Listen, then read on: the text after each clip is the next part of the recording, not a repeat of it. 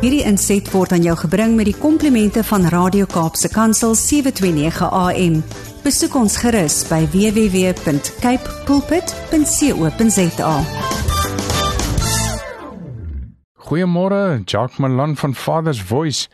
Man, vandag wil ek met jou kuier oor daai lig wat daar in jou hart is. Jy geweet van hom. Weet jy, daar is 'n massiewe, sterk, spierwit lig wat in jou hart skyn. Nou ek het so 'n oomblik gelede, so 'n rukkie gelede, het ek lekker saam met vriende van my, broers van my, het is lekker aan die diep natuur van die Suid-Kaap gaan sit, so om so 'n bietjie weg te breek, en mekaar te geniet, en mekaar se lewens in te spreek, ja, definitief om te rus ook. En vandag wil ek deur die woord wil ek bewys, hoe belangrik is jy as 'n wedergeborene? Elkeen wie ware volgelinge van Christus is, kan hierdie boodskap deel. Daar's dinge wat God as deel van sy skepingsplan uitgesit het vir ons. En vandag wil ek bewys hoe jy deel vorm van hierdie massiewe uitrolplan wat almal en alles wat bestaan definitief gaan sien. Ja, dis hoe groot dit is. Kom ons kyk gou hier in die Bybel.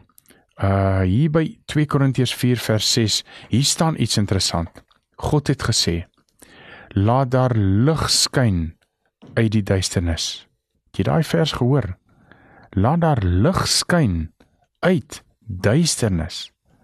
Dit beteken, sê daai vers, lig gaan uit donker uitskyn. Hoe maak dit in jou kop sin?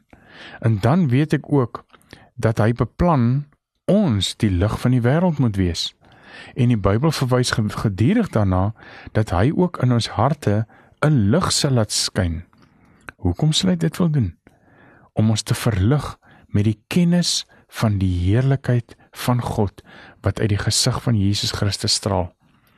So hier sien jy nou sommer klaar, ek verlig hierdie woordjie, lig, sê ek nou sommer met 'n smile. Kyk net al die lig wat ons nou sien hier, die boodskap van lig, die kernwoord lig. Kom ons breek gou nog 'n stukkie op. Ek is in Habakuk 2 vers 14. Hier sê die Bybel, die tyd sal wel aanbreek, dat die hele aarde vol sal word met die kennis van die Here se magtige teenwoordigheid, net soos die waters die see oordek. So hierdie vers sê, hy het ook in ons harte 'n lig laat skyn. Hoe sien ek dit? Kom ons maak die koppeling. Sy lig is in my en jou hart as wedergeborenes. Dan lees ons hoekom daai lig sal skyn. Om ons te verlig met die kennis van die heerlikheid van God, wat uit die gesig van Jesus Christus straal. Dis hoe dit daar staan. So ons sien dat God se plan is om sy heerlikheid te laat skyn. En hy doen dit deur 'n lig. Dan wys die skrif, hy wil ons gebruik as daardie lig. Hy sê, sy lig is in my en jou hart.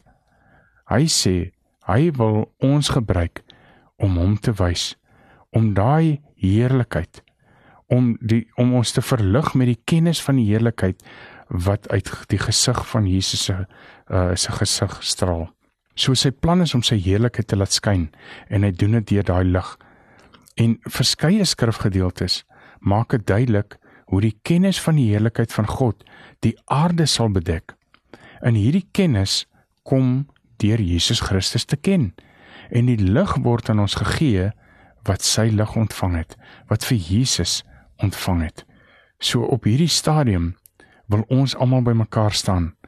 Ons wil hierdie waarheid, wil ons in ons harte hê, sodat ons daai lig kan wees. Ons sien dat God se plan was altyd nog presies dit. Sy lig is in my en jou hart. Dit is hoekom my en jou harte moet die lig skyn wat hy kom plaas het daar. Ons moet verlig wees met daai lig. Ons sien dat hy wil hê dat die hele aarde dit moet kan sien, want dit gaan die hele aarde bedek. So Jesus het in Johannes 1:9 gesê, hy wat die betroubare lig is, en hy praat oor homself, wat elke mens verlig, sê hy, was op pad na die mensewêreld.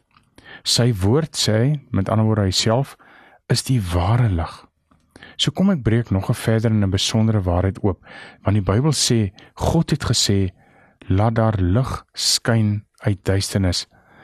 So en op dieselfde manier het hy ook in ons harte 'n lig laat skyn, en nou vandag leer ons dat ons nou daardie lig van God, daardie woord van God in ons harte dra.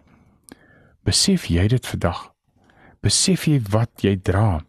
Dit beteken hoe meer jy van God weet, hoe meer jy daar tussen die Bybelse blaaie rondblaai, hoe meer jy sommer net daar in die tuin, daar iewers op jou eie, lekker met hom gesprekke het, hoe helderder skyn jy jou lig.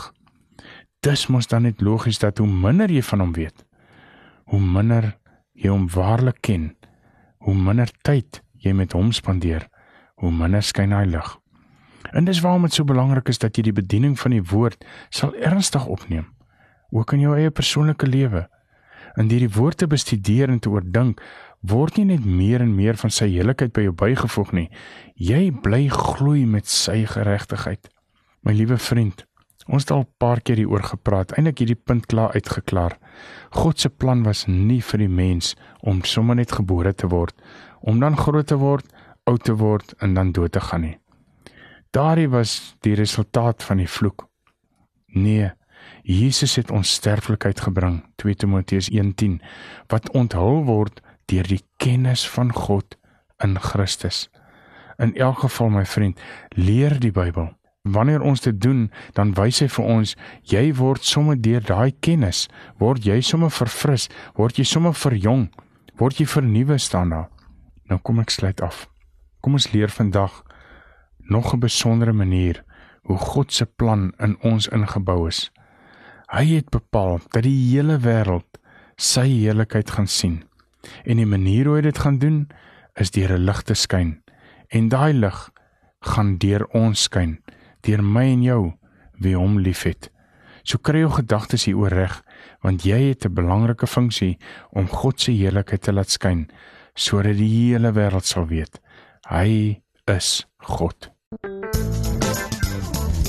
Hierdie inset was aan jou gebring met die komplimente van Radio Kaapse Kansel 729 AM. Besoek ons gerus by www.cape pulpit.co.za.